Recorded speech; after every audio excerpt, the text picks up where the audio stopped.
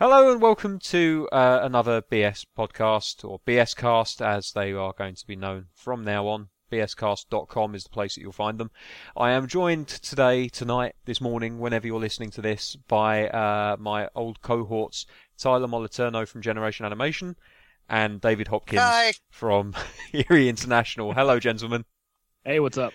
Hey. I'm looking forward to having a new arsehole ripped for me over our topic for the day, which is Batman vs Superman: Dawn of Justice, or as I've heard it called on another podcast, Dawn of Just Ass.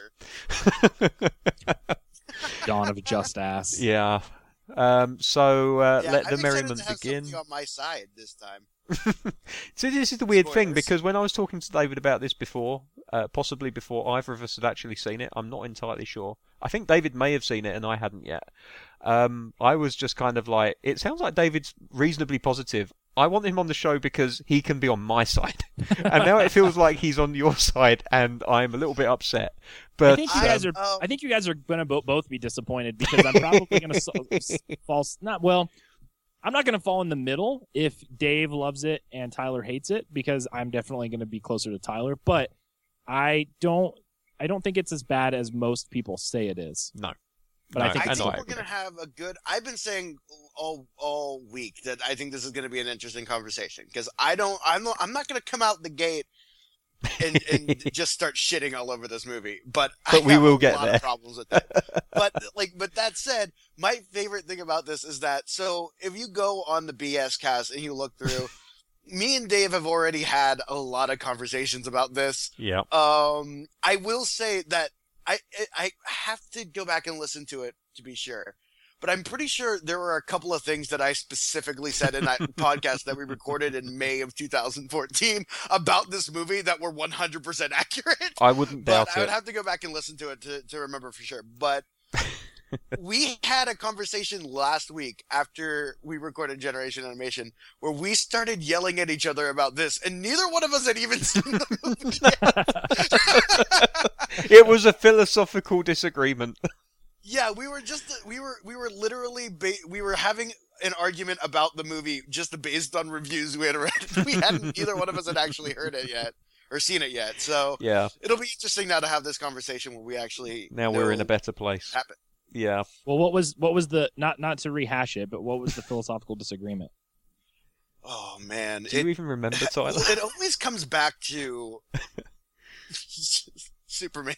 Superman. Yeah, well, let's start with Superman, because I saw a very interesting point that was brought up by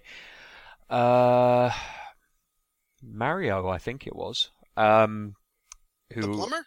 No, not the plumber. Not the plumber. Full name Mario.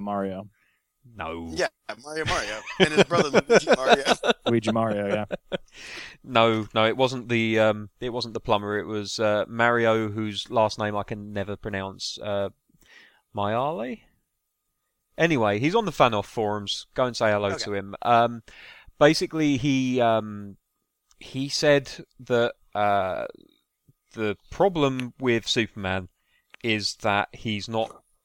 In this movie and in Man of Steel, he's not kind of like the goody two shoes, and I'm paraphrasing terribly here, so I might be misrepresenting Mario here.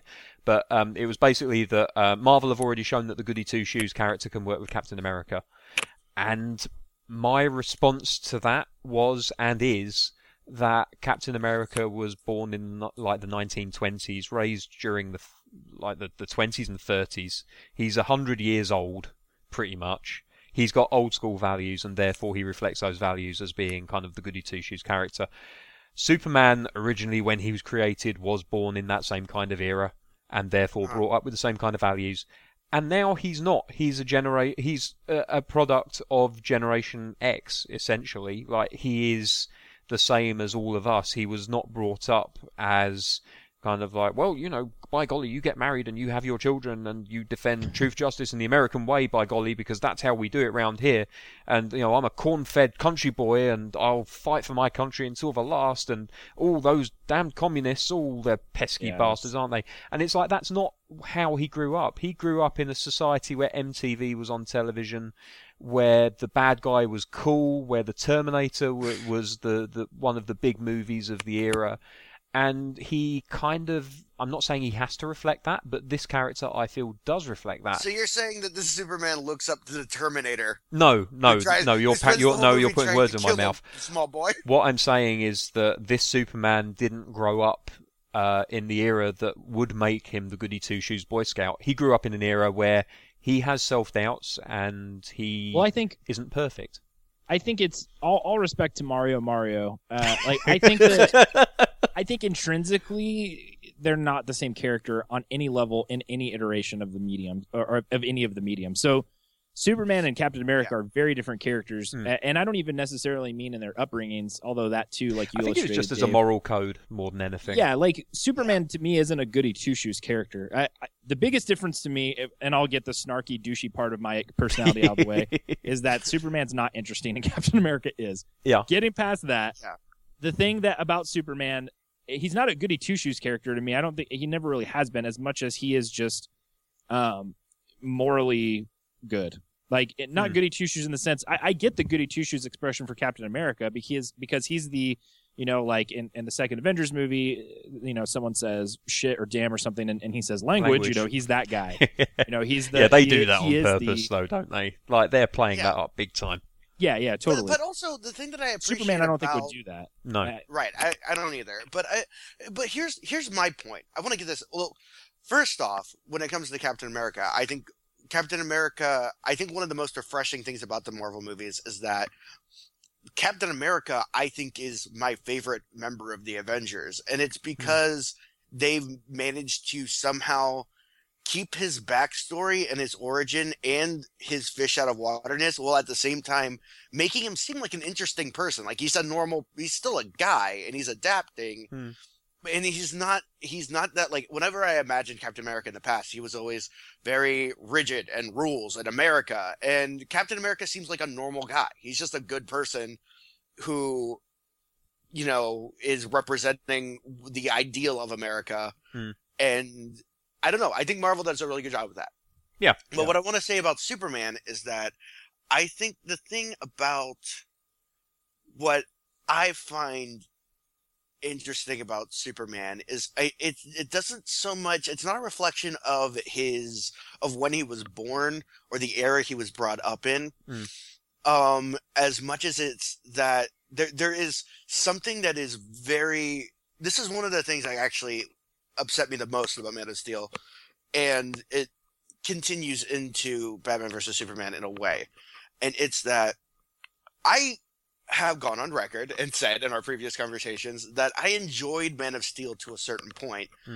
And my problem with it is if I remember correctly, and I only watched the movie, I think once. I don't think I ever went back and watched the whole thing again.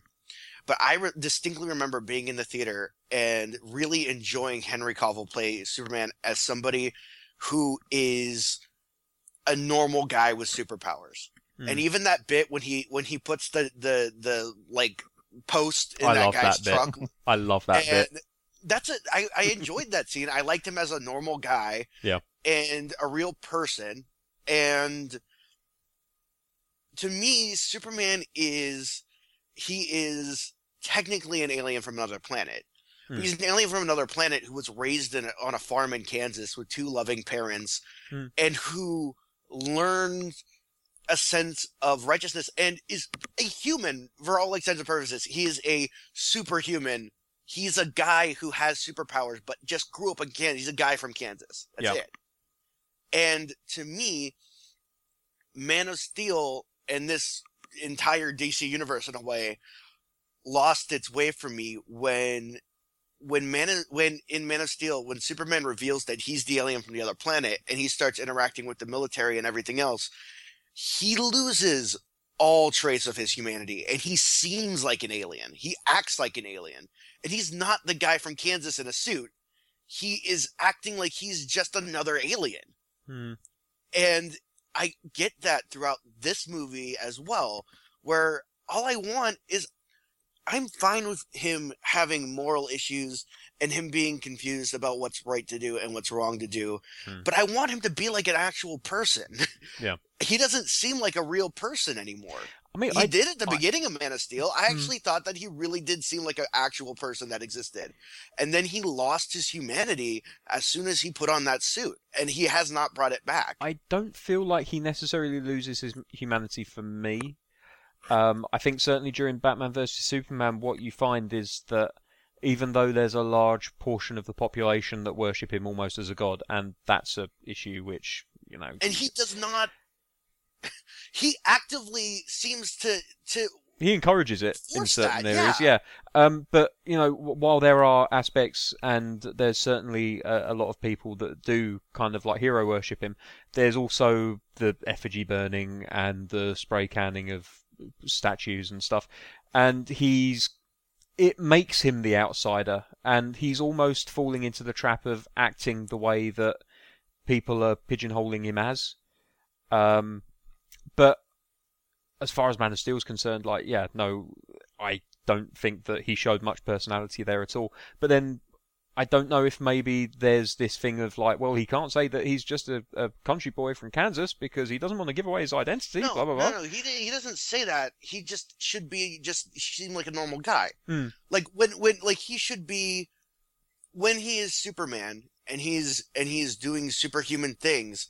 I want him to seem like a normal person. Hmm. I want him to just seem like a guy who is helping people. Instead, he actively seeks out this God stance. He does this thing constantly throughout Man of Steel where he hovers over people slowly. And it's creepy and unsettling. And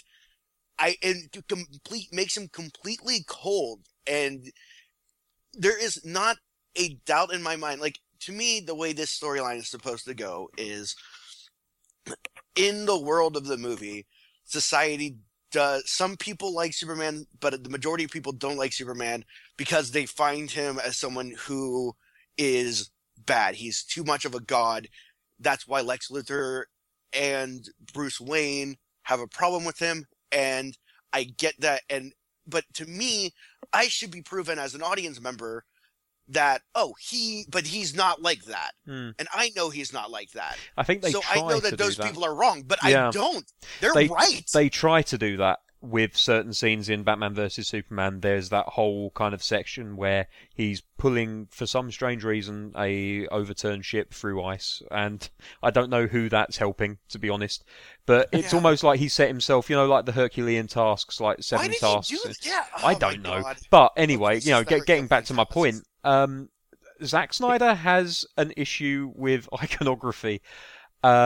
He's a wonderful. Yeah, he does. He is a wonderful director for imagery. I think it's unfair to lay all of the blame at his feet, and I know that having listened to Hideous Energy as well as Fat Man on Batman recently, not everybody is, and they are apportioning some blame. And I know, David, that you had this conversation with Austin, that there's a certain amount of blame that goes to the script writers as well. Yeah. And that is definitely deserved because you can only make the film that you're given the script of. You can't. I know that certain directors have more power over the script, but I don't think he necessarily does. Yeah. My problem is I keep hearing things like I see these movies and I pick these things kind of out, but then whenever I hear David S. Goyer or Zack Snyder talk about things, I go, well, you either. There are certain scenarios where I feel like they either don't understand the character that they're trying to portray, or they do like to me, Zack Snyder. For a while I thought Zack Snyder doesn't get Superman, but now I think he gets Superman, but I don't think he likes Superman, at least, and he wants to do Superman differently, which I'm not against. I just feel like this completely is not the same pull it thing. Off. That's what I've been saying. It's not working. That's what I've been saying since day one with this stuff, is like day one of Batman versus Superman anyway, not Man of Steel, but I don't care if you do a different version of the characters. Like I am a huge comic book fan, like to a crazy degree. Like I work in the industry as a letterer and like designer and stuff. Like I buy way more books than I should be. I do the podcast. Like I've got a Hellboy tattoo on my arm. Like I'm so into this stuff. All that being said, like if you change Batman or Superman in a movie, I don't care necessarily. Like I'm not going to be upset about it as long as you still have a solid grasp on character, and it can be your version of the character. That's fine, but it needs to be consistent. Yeah. And the stuff with this is my biggest problem is that they're doing different versions of the characters, and it's not consistent. They're either doing something different and then, putting that on Front Street, but then not exploring it even a little bit. Yeah. So then it looks like a misfire where it's, I guess Batman kills people now, like that's not talked about other than like, oh, well, he's pissed off because it's been 20 years and Superman's here now. Like it's a really flimsy excuse, or it's completely ignored, which is Superman's case. I think Superman's not a character that I really like all that much. That being said, the biggest disappointment to me in this film is that Superman is vastly underused in terms of character development. There's almost virtually nothing for him in terms of growth or progression as a character. And I'm someone who I didn't like of all of Man of Steel's the things that people hate about Man of Steel. Two of the biggest things that I did not have a problem with that most people did. I think I'm going to be with you here, and Tyler's going to hate this. was the chaos and destruction at the end in Metropolis, and Superman killing Zod. Because for me, yes, hold on. For me, I was like, okay, this is exciting territory for you guys to now explore and figure out what this means, and then figure out how this fits in the universe, what this means for Superman's character. Yep. He took another life. There's tons of people that died in Metropolis. And then what I think happened personally is the movie came out, people lost their minds because they hated how Zack Snyder approached it. And so in the sequel, they basically don't address it. They kind of do a couple times here and there in news reports, but it's inconsistent and they don't do anything with it. And it's such a bummer because they could have done exactly right interesting things. And, and one last thing, sorry, because I know I totally hijacked this and went on a rant, and I'm going to totally try not to do that. But to your point, you're right. You're absolutely right. I'm going to piggyback off that in a second. Well, I'm about to piggyback off something you said just a second ago. I think it's interesting because you've got 3 screenwriters on this film, from what I remember. I haven't looked it up, but I'm pretty sure it's Chris Terrio, Goyer. Wait, no, it might be just them two, right? Yeah, it's just those two. And then Zack Snyder as the third director, not a screenwriter, but as a visionary, whatever. You've got somebody who I think doesn't understand the characters, or to your point, maybe does and rails against them, and that's Snyder.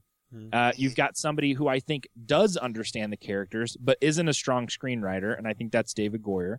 And again, David Goyer's made some films that I have liked. I think I like the first 2 Blade movies quite a bit. I mean, he's not, devoid of talent, but I mean, he's hit and miss, mostly miss. But I do think that he understands the comic book characters. And then you've got Chris Terrio, who I think is a great screenwriter too, based off of Argo. And I don't know what else he's done. That's the one I usually go to. Yeah. And then in the past films, you've got the Nolan brothers, who I think basically there's been almost this dynamic of like, we've got Goyer in here because he knows the characters, but ultimately he's not the strongest screenwriter. So a lot of the big ideas that come out typically aren't the ones that are true to characters. So it's this weird kind of like hodgepodge power dynamic that you have going on with the film, where Snyder's influence is definitely coming through it. And to your point, Tyler, this dude says more stuff in interviews than potentially anybody else, maybe besides, not to get political, Donald Trump in this country right now, where I read it and I'm just like, what? Like, what are you talking about? Yeah. Like, that is crazy. Like, that doesn't make any sense to me whatsoever in terms of, like the Jimmy Olsen thing, which we can get into that if we want to. But it's like, we're going to get that. Zack Snyder's like, hey, this is a fun Easter egg. We killed Jimmy Olsen. And it's just like Superman's best pal, Jimmy Olsen? Like, you just murdered him? Like, shot him in the face? He's like, we're going to have some fun. We're going to have some fun with him. It's by so murdering weird. him. It's so weird. And so, I don't know. The whole thing is fascinating because you have so many people working here, and I don't know. It could have gone in a much different way in terms of having, a singular vision that, and I think for a lot of ways, for a lot of people, Nolan's version of Batman is that. I know a lot of people who don't like that version of Batman, and they feel that Nolan mishandled it. But to Nolan's credit, maybe not necessarily the third movie of the trilogy, but the first 2, it's consistent. They have specific things they want to do with that character, and they have specific ways that they want to do it, and they follow through. And my biggest problem with these movies is that there's not a consistency, and it's a bummer. I mean, they could have done some really interesting things, and they still might. I mean, there's more movies, but anyway, yeah. Yeah, so what the big thing that I want to talk about, and this has been my main issue from Man of Steel, and it was something that I said before in one of these podcasts that I'm honestly fine with him snapping Zod's neck. Whatever. That I understand it. I get it. It's fine.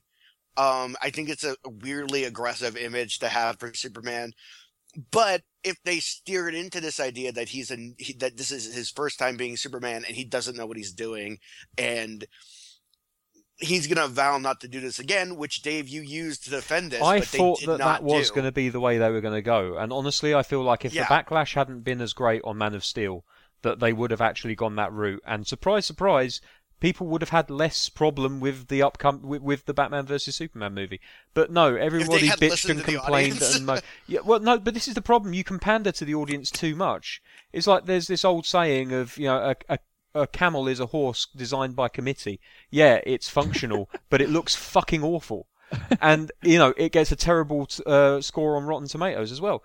And this is the problem with Batman vs Superman to a degree, and it comes into this consistency of characters point that you made, David, which is that they're so worried about currying favour with critics and fans and everyone that they're just trying to find some way of fitting everything in, to the point that the characters that they did have in the first movie, namely Superman and Lois Lane, and that's basically it, being completely inconsistent, because they've gone one way with them on Man of Steel, with Superman breaking Zod's neck and, basically sacrificing his entire homeworld for the sake of his new homeworld.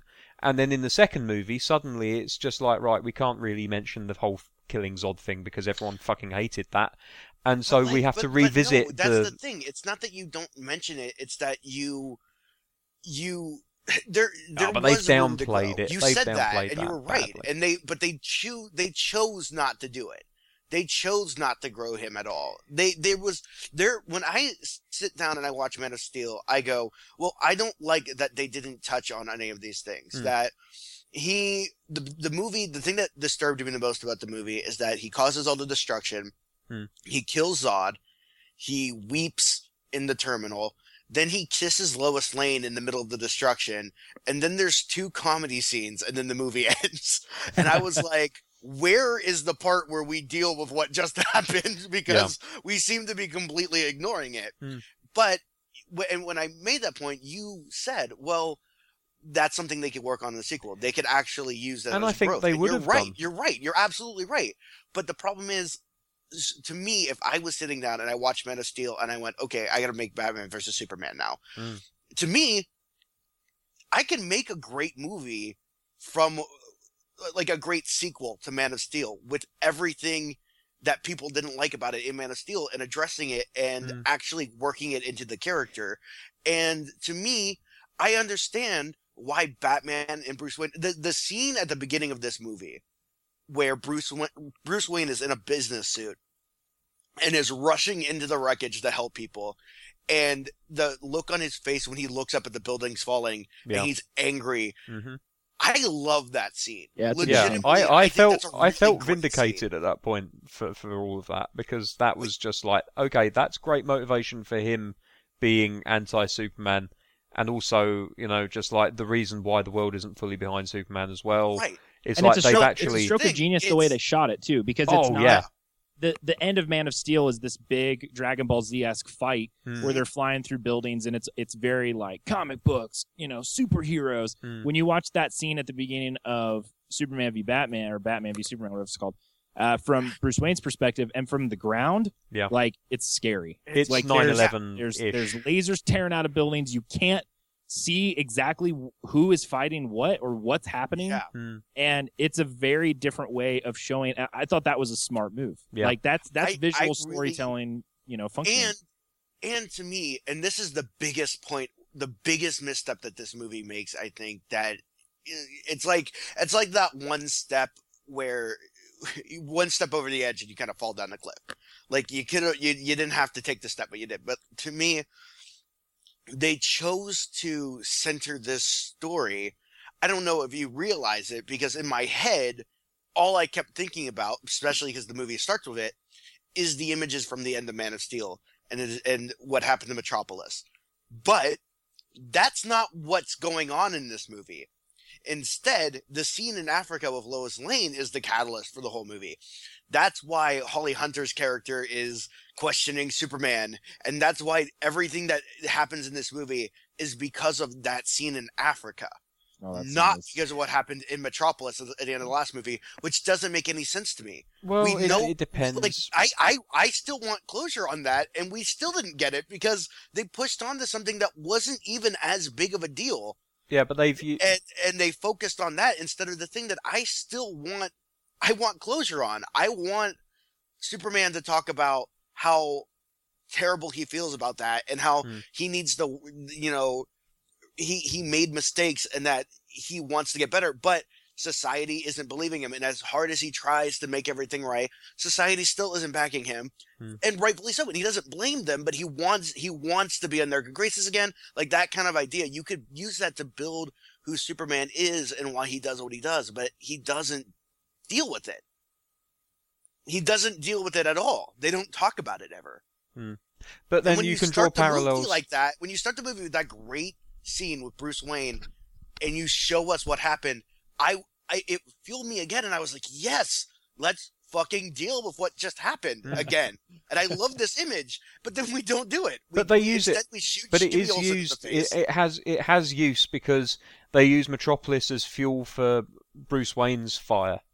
That is his personal reason why he has an axe to grind. Reason? Well, it's because the same reason that New York. Hang on a second. Let me just say this because I keep waiting for a gap and there's never a gap. So I'm like, I don't think you breathe. You just keep making your points. I just keep pushing through. Metropolis is to Batman's kind of like reckoning with authority as New York is for the Avengers. Like the Avengers didn't have the Sokovia Accord drop on their desk after New York. It took 2 or 3 things to happen before the authorities finally decided enough is enough. We need accountability for these people. And the same is the case with Superman. In the case that Metropolis was New York and then Africa was kind of like the Sokovia kind of deal. But it wasn't. But it is. What did he even do? Well, I think I see both of your points. You're right, Dave. Like I agree with you that that is the catalyst. Like they immediately are like with the it's inconsistent, but Metropolis is part of the reason, but it's not the sole reason why this is the whole happening. court thing and determining whether Superman is whatever Superman is. It's also odd because they have monuments up for him. Yeah. So yeah. It's you're dealing with that's the thing. Like it's not consistent. They have a public perception and then they have a government, legal and it's only perception. 18 months after Man of Steel too. Like that's weird that someone even put that monument up in that time. It would have been, I think, better if they would have streamlined it into either a public perception or just a legal thing and kept it to that and developed it. But they kind of do both and neither at the same time. Which is why it is confusing for me. I mean, and I'll say this, and then I want to pose a question because I think it might make it easier for us to like focus in on specific parts. Yeah. Okay. So like, one of the biggest disappointments for me, and I'm curious at what you thought about this scene, Dave. More than anything in Man of Steel, more than anything in this movie, was the scene where Superman shows up to the court hearing. You can tell that the crowd is already on edge, and the newscasters are as well, where they're like Superman series flying down. People aren't cheering. Slowly like hovering. It's kind like of a scary fucking monster. It's kind of a scary, sort of ominous thing. Like we don't know whether we could trust this guy. Who is he? Like, is he definitely our hero? Like we don't know how he fits in. For the people outside and for the people not in there necessarily, and even for the people in there, he goes in. 10 minutes later, it explodes. He comes out. He's the only one that's not dead. And then the dude flies away. Yeah. And that was the part for me where I was like, okay, I'm not a huge Superman fanatic, but I do feel like Superman would have somehow figured out a way to stop that. That's a lot of human life that we see on a micro level, so it has a little bit more of an impact. And then beyond that, like, what kind of Superman would walk out?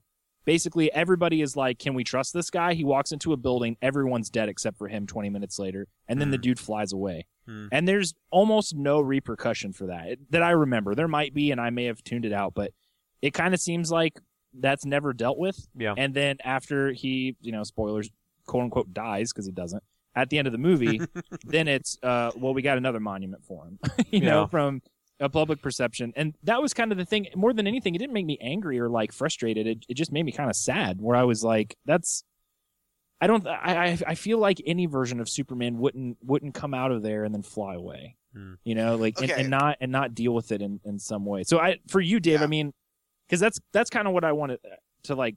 If we were to focus in one area, like I think we all know the things that we don't like or that people don't like, because for the most part, I think it's been talked to death a lot of them. People, it's all the same things. So I guess what I'm in, and also on the other side, I don't know exactly, Tyler, what you liked about the movie.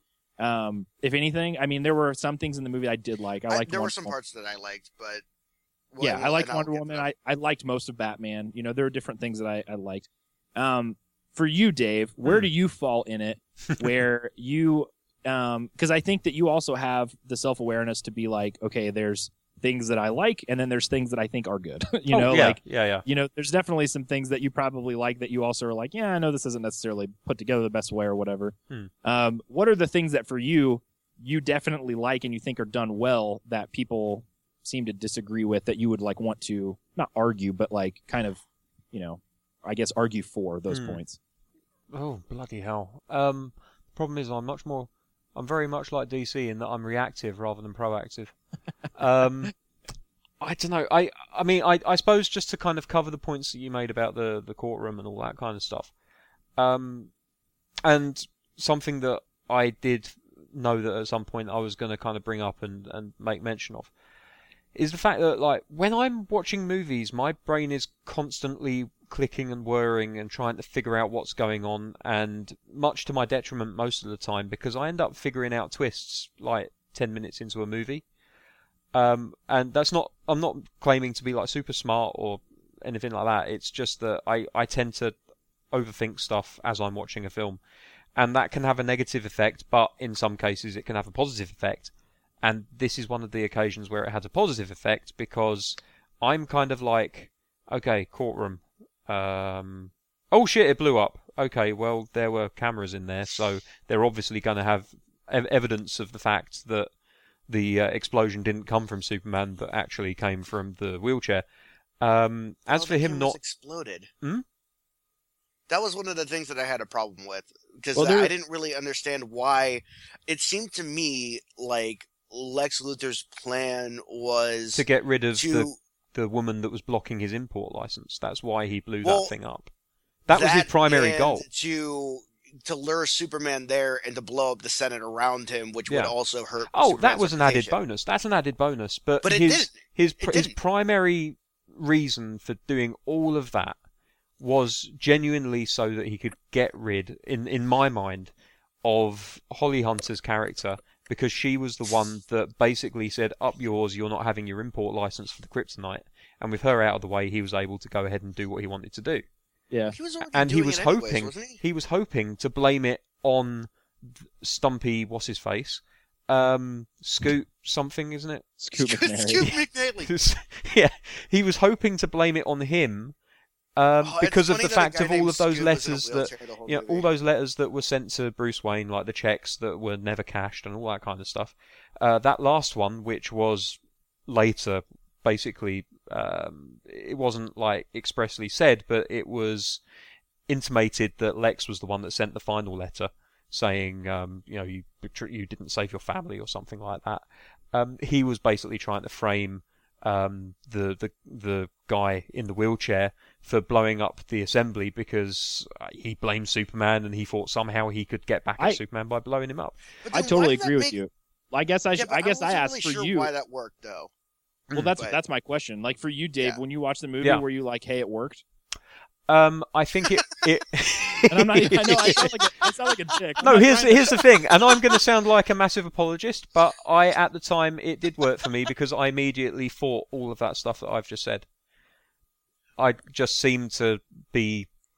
I don't know. I'm constantly thinking about this shit. I don't know why I do it. I just do it. I've been thinking about it too, but to me, and it's not even like I'm trying to find holes with it. I'm legitimately trying to figure out what exactly happened, because to me it seemed like what Lex's plan, like, obviously it was to make Bruce angry. Which, does Lex know that Bruce is Batman? Yeah. He knows everyone's secret identities How in does this he know movie, that? which And is why? weird. And When that's did one he of the find things out? I didn't like. Because if you know all of the superheroes' identities, why don't you just tell people? Well, how does, Yeah. how Why does he would you know not Bruce just Wayne's hang it over Batman? them? Yeah, how does he know that? Or, like, I guess he's just very smart and has figured it out over the years. Like, Batman's been around for a long time. I'm guessing that there must have been occasions where he's let certain things slip. It's like you channeled David Goyer in the writing room, where Chris I know. Terrio or somebody's like, "How does he know he's Batman?" And he's just like, know. "He's just No. smart." The thing is, it's like, and this goes to this IGN article that I read, where it was like, 5 things that we really like about it. There was one, and again, paraphrasing because my memory's awful, but it was basically this whole kind of like, it doesn't explain everything to you, it leaves gaps for you to fill in yourself. No, I know, but stick with me with this. Like, the article said what they liked about the movie was the fact that it already felt like you were 5 or 6 movies into it, and that shit had already happened. And I understand. No, and okay, I like that. I do like that. I'll play devil's advocate there. I understand that. Like, I understand, especially from Batman's perspective. I think the reason they can pull it off with Batman is because we've seen a billion Batman movies already. So if you tell me that Batman's been Batman for 20 years, I don't need to see year one. I don't need to see. No, it would have been cool to see. Well, not Robin, yet. but I mean, they need to could see go back Robin. and do that. Yeah, I and like that they I can imply tell that Robin Joker killed exists Robin. too. Yeah, like that stuff. I makes like sense. that. I agree. I actually did like that stuff. I will say real quick, the majority of the Batman stuff I really liked. I can't think of any of the There was a Batmans. handful of things that I didn't, but for the most part, I really enjoyed. I enjoyed Ben Affleck as Bruce Wayne and Batman. I really enjoyed. I just enjoyed all of his scenes more than anything else. There was just a couple of details. I'll say them later, but I agree that my issue comes when, because you're right, when it comes to the Batman stuff, it's like, well, we're introducing Batman, but everybody knows Batman, and here's a couple of clues to what this Batman's past is like, but we're not going to go into it. But you walk away with enough information that you can kind of piece together. My problem is the plot of the movie is the thing that I'm still trying to figure out what happened. Yeah, and that is, I mean, that's something that I will very happily just sit down with anyone and say, look, that plot is not developed enough.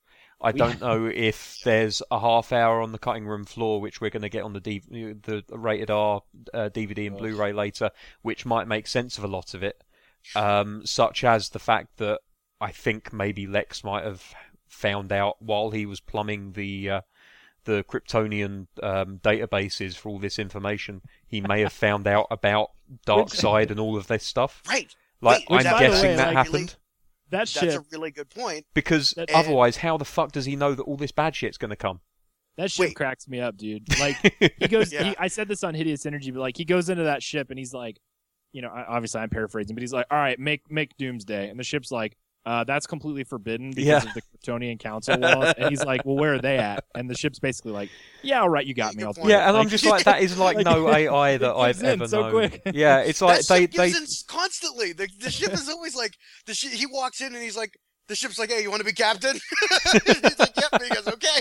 Well, I mean, he did have Zod's fingertips, to be fair. He did. But he had his little fingerprints. At the same time, why wouldn't it recognise him as Zod? It knew who he was. It knew it wasn't Zod. He knew who he was. Well, once he had access, I'm guessing. Again, guessing. This is the problem with the movie, is that I'm guessing too much. My suppositions are what make this movie enjoyable for me. But I don't care, because I don't mind making suppositions about movies. We had a guy on Hideous Energy. I don't know when this episode's going live, but the newest episode of Hideous Energy that's coming out, a listener that we're friends with, he called in and left a voicemail about the movie. And it was so funny because he described it exactly kind of how I think some people dealt with it, where he was like, I watched the movie, I went and saw it by myself. I didn't want to be with anybody else. I wanted to kind of see it with my, my own fresh mind and opinion, everything else. Yeah. Like, and I just let it wash over me, had a great time. And he's like, and then I left the theater, and then the like analytical, part of my brain started going. He's going through this voicemail, and it cracked me up because he's like, then I started thinking about some of the plot mechanics, and then little by little I realized that The film was offensive to me in every single possible way, and I hate it more than anything. He had this like crazy 180, and then back at the end of the voicemail, he circles back. He's like, "But if I don't think about it, like I can have a fun time with it." And I think that I wish that I had that. Like I genuinely do. I wish that I could switch a lot of that stuff off, or maybe. It's not that I can't switch it off. It's just that the good stuff didn't connect with me as much as it did for other people. Because I'm glad that you liked the movie, and I mean that sincerely. I'm glad that my wife liked the movie. Like she liked it a lot too when we were going out, and I was happy that happened. I think the script stuff drove me crazy, but I mean there's good in it. It's definitely not as bad as people say. Some people are saying that it is. But I definitely think that it's a pretty flawed movie. One of the things that drives me the most crazy about the plot is there's lots of different things where if a couple characters would sit down and talk to each other, it wouldn't be a problem. Oh man, like the whole basis of the fucking fight drove me insane. Well, the fight, and even before that, the thing in Africa, I was confused halfway through the movie to where I was like, wait. Superman's in trouble about Africa? He wasn't even there. Yeah. Like he showed up at the end of it. So, why don't we have But he's Lois in trouble Lane for killing those people. Exactly. Who were killed by have bullets. Lois Lane as a key witness being like, hey, first of all, dickheads, they have bullets in their faces. Yeah. Like, Superman can't shoot bullets out of his eyes as far as I know. Second of all, Superman wasn't even there until the end. Like, everybody was already dead by the time he got there. Like, the fact that wasn't explained. And that's the thing. Again. That was the main thing. It wasn't, like the Metropolis thing was, that plants the idea that maybe he's not great. But that, to me, you didn't need the Africa stuff. You already had a thing that you could talk about. Like, and the fact that you revisit at the beginning of the movie too, and you refresh it in everyone's minds, and so that scene ends at the beginning, and I go, well, now I know. Not like I saw it from his perspective. Now I've seen it from everyone else's perspective, and now I'm ready for this movie to talk about it. But it doesn't want to talk about it. Now, here's something I want to say. So, Dark Side. Yeah. But it's spelled like weird, right? Yeah. I always want to pronounce it phonetically. So when do you think he found out about Darkseid? I know there's a deleted scene where he finds out about it, but when does that happen? I think it's when he's in that chamber and he activates the computer for the first time, and he says something along the lines of like, basically, tell me everything. Okay, so then why did he kill Superman? What? Well, that's I don't fucking know. I mean, he didn't. He didn't if kill. He knew this was coming. Why did he intentionally kill Superman? Well, look, I think you're giving way too much. Batman. Yeah, there's two. That's like 7 more layers of credit to that character that he doesn't have. He's by far probably the most underwritten character in the movie, other than Superman. Like, and there's no motivation. You don't know anything about him. Like, there's nothing there. I think, to me, the biggest logical flaw with the stuff at the end with Superman dying is the fact that Wonder Woman is as capable, if not more capable, of a fighter than Superman, and she's not does not have a weakness to kryptonite. But she's holding Doomsday. She do it? I don't know. I mean, I didn't think about that at the time at all. I was just like, oh, sacrifice scene, that's to awesome. Be fair, I didn't. I didn't. But it wasn't until later thinking about it. It was me. I was literally sitting in my chair and I was like, oh my god, give her the spear, give her the spear. Why aren't you giving her the spear? Thinking about it like right now, like over analytical mind and all, and channeling David Goyer to the best of my ability. Here's my hot take on it. So Superman sees a window of opportunity where Wonder Woman has her golden lasso around, and fucking golden lasso, lads, come on.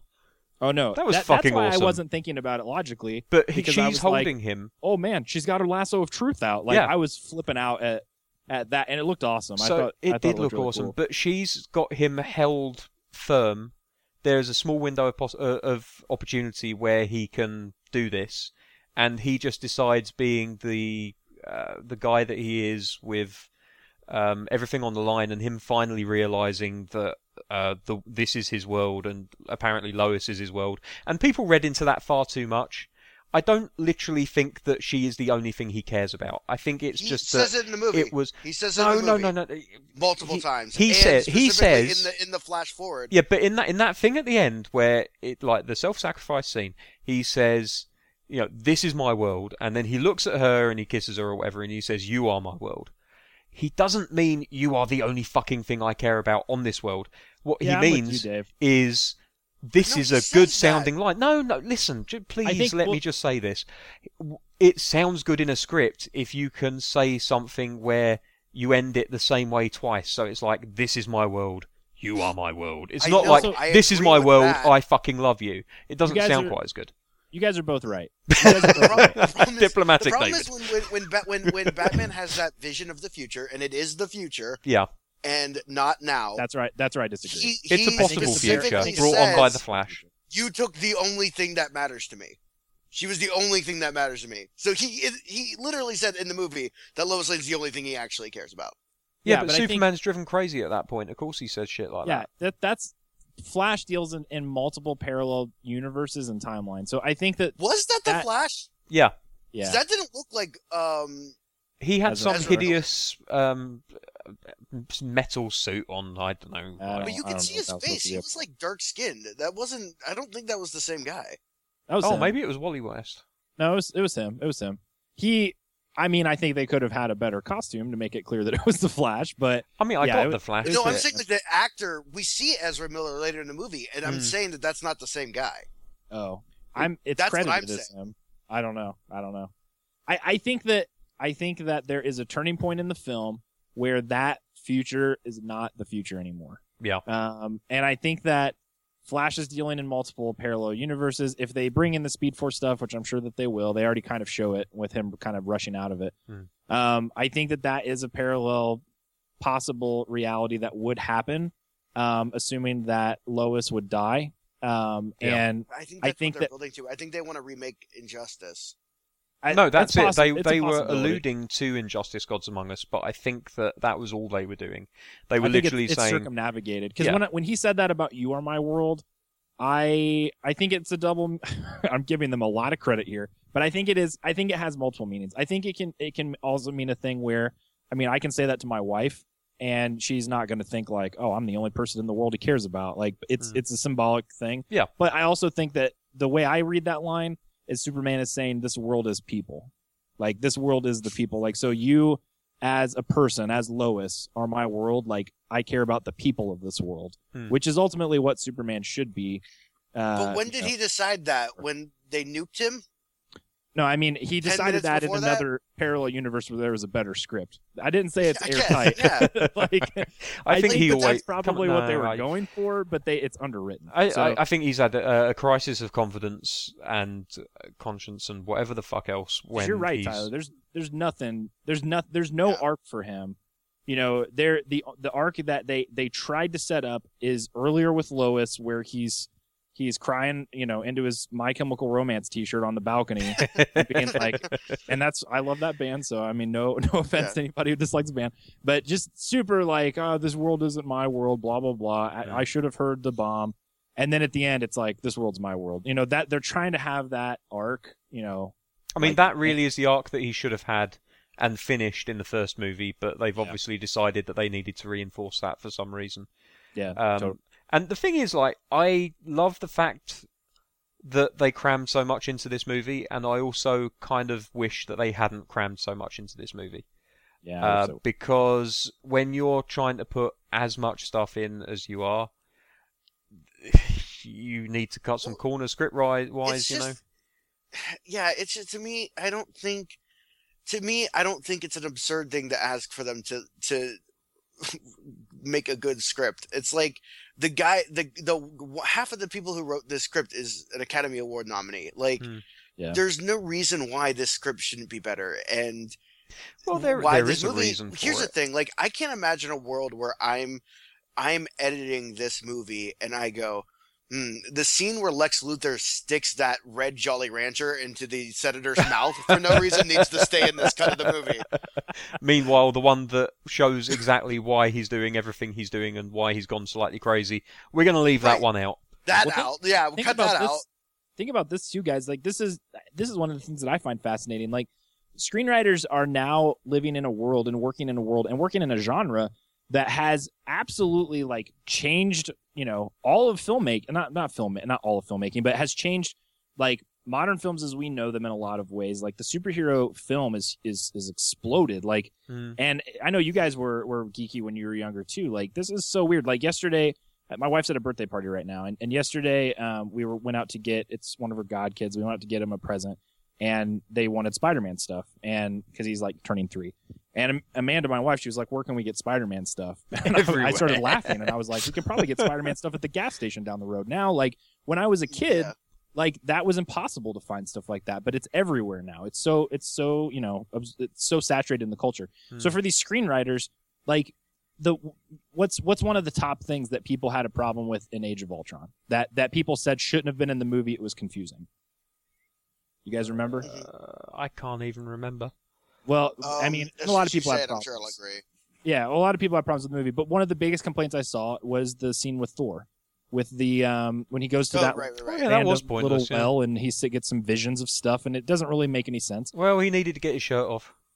He needed to get his shirt off, yes, which audiences appreciated. But on top of that, like it was supposed to be setting up more stuff. Yeah. And people were like, and when they've done that other times in the Marvel Universe, when it's not been organic, it's been criticized. Iron Man 2 is another example where people were saying this is more of a bridge to phase 2, phase 3, whatever, than it is a film with characters and plot and everything else. So I do have some sympathy for these dudes writing these movies because, like, how do you even approach that? Like, that's not something that necessarily existed in the past where you need to put, elements in your script that expand the mythology and expand the universe for future films, but are done in such a way that's organic so that it doesn't feel, because I mean, fans are going to pick that up. Critics and audience members, general public, whoever, are going to pick that stuff up. And I know there's some like moms and dads out there who went and watched Batman v Superman and were like, who's this dude coming out of the portal? Why does Batman have a jacket on? Who's this guy underwater? Like, that stuff made no sense to them. Yeah. Because it is so kind of crammed in there to make it part of an overall universe. And it does make me, I don't know. I have some sympathy for the guys. I think that it's also impressive that they are able, when they're able to pull it off well, they're able to pull it off pretty well. And I'm so interested to see Civil War, because it seems like it's going to be one of the bigger movies that's going to have an impact on the overall universe and setting different things up and everything else. And it also has the most writing on it in terms of the screenwriters and the directors who had such a hit with Winter Soldier, which, a lot of people say, or some people argue, is the best Marvel movie. And I've read interviews with them where they say, like, look, we have spent more time on the script than probably anything else, where we are just poring over this thing, looking for holes and looking for, is this character getting enough? Does this make sense? Are we putting too much over here? Like, it's got to be crazy to try to balance all that out. And it's actually really funny. I recently heard a thing. Have you ever seen the honest trailers that Screen Junkies do? Yeah. So when the Russos were making the Winter Soldier, if you ever watched the honest trailer for Winter Soldier, they basically say, honestly, this movie's, they're like, this movie's pretty good. Here's some nitpicky stuff, but honestly, it's a great movie. So we don't really have a lot to say here. Yeah. And the Russo brothers said that they're huge fans of those honest trailers. So when they were making the movie, like Anthony would say to Joe, he'd be like, man, we got to figure this out because I don't want to see this on fucking honest trailers. Like, they were literally like reworking the script so that they didn't have problems, so that when these internet people make videos about their movie, they can't find holes in it. Yeah. The problem is, though, Zack Snyder doesn't give a fuck about people on the internet. Right. So, he's the kind of guy that says, let's have Jimmy Olsen get shot in the head in the first 10 minutes because it will be fun. Yeah. Because, and I was just like, come on. Like, I was really hoping that tracker was like the Superman thing in the watch, and that he was just going to come crashing down and, like, just take care of business, like, all over. And it didn't happen, and I was sad. To me, it's just like, the problem with this movie is you just have to make a lot of logic jumps for a lot of things. And to me, I don't know if they just don't hit on stuff enough. Maybe it's there. I will tell you one thing that this is one of the Batman things that I didn't like. So the scene with the Batmobile, that scene starts, they're at a warehouse and they have the kryptonite, and Batman's hanging out outside the warehouse On top of a crane in full view. on Yeah. top of a crane with a giant gun, and he shoots a tracker onto the thing. And then And then chases he them. follows it.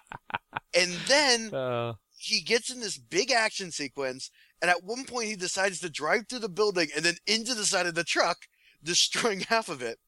And then when the truck gets to the location it's going to, and it's resting there, we see that the Batman tracker is still there, but it's on a piece of metal that is literally hanging off the thing because Batman drove his car through it.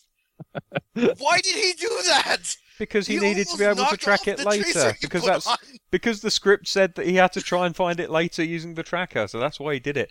It's not perfect, but it Those fucking works. Those trackers, like, why those did he- trackers too are so visible and loud. Like Yeah. when he shot it, Yeah, I was they always like, beep. Why do they beep? yeah, like You're not finding like, it by listening for it, man. I'm glad that you're the detective of the night over here. When you shoot Yeah. a tracker that's got a flashing green light and beeper on it, I know that you're called Batman, but I don't think you're detecting this thing by sonar. Yeah. Hey, I'll tell you guys. It's I'll tell you guys it's this. one of those things where like it's like that just drove me crazy when I was watching the movie. I was like, Nah, so it's you still a put cool the sequence, tracker though. on the car, and then you drove your car through where the tracker was. You almost took it off. So then why did you do anything? It was a cool sequence. That's why they did it. Sorry, I'll tell you guys- David, you were going to say something. Yeah, I was gonna say. I'll tell you guys this. I really like that Superman immediately heard that Bruce Wayne was Batman because he could hear the earpiece. That in his was ear. cool. That was Yeah. cool. Yeah, I like that a lot. That was a good bit of screenwriting because it lets you completely skip past the whole like, well, I don't know who this person really is, and are you who I think you are, and all that crap that we suspend our disbelief for in a lot of these superhero films. Yeah. It Well, was just what's like, fine yeah, is Superman can hear it. he literally just X-ray visits his mask and goes, "Oh, you're Bruce Wayne." Yeah, exactly. Yeah, but then and in it other makes- versions, he's got lead lining in his mask because he's I the would've- fucking Batman. I would have preferred that maybe Batman would have figured out that Superman was Clark Kent a little faster, other than the whole Martha thing. But Yeah. you know, Yeah. Oh yeah, can I get back to that one? Like, I know that I'm the one that's defending the movie, and when I'm defending the movie, I'm just saying I enjoyed it. I'm not saying I thought it was perfect or anything.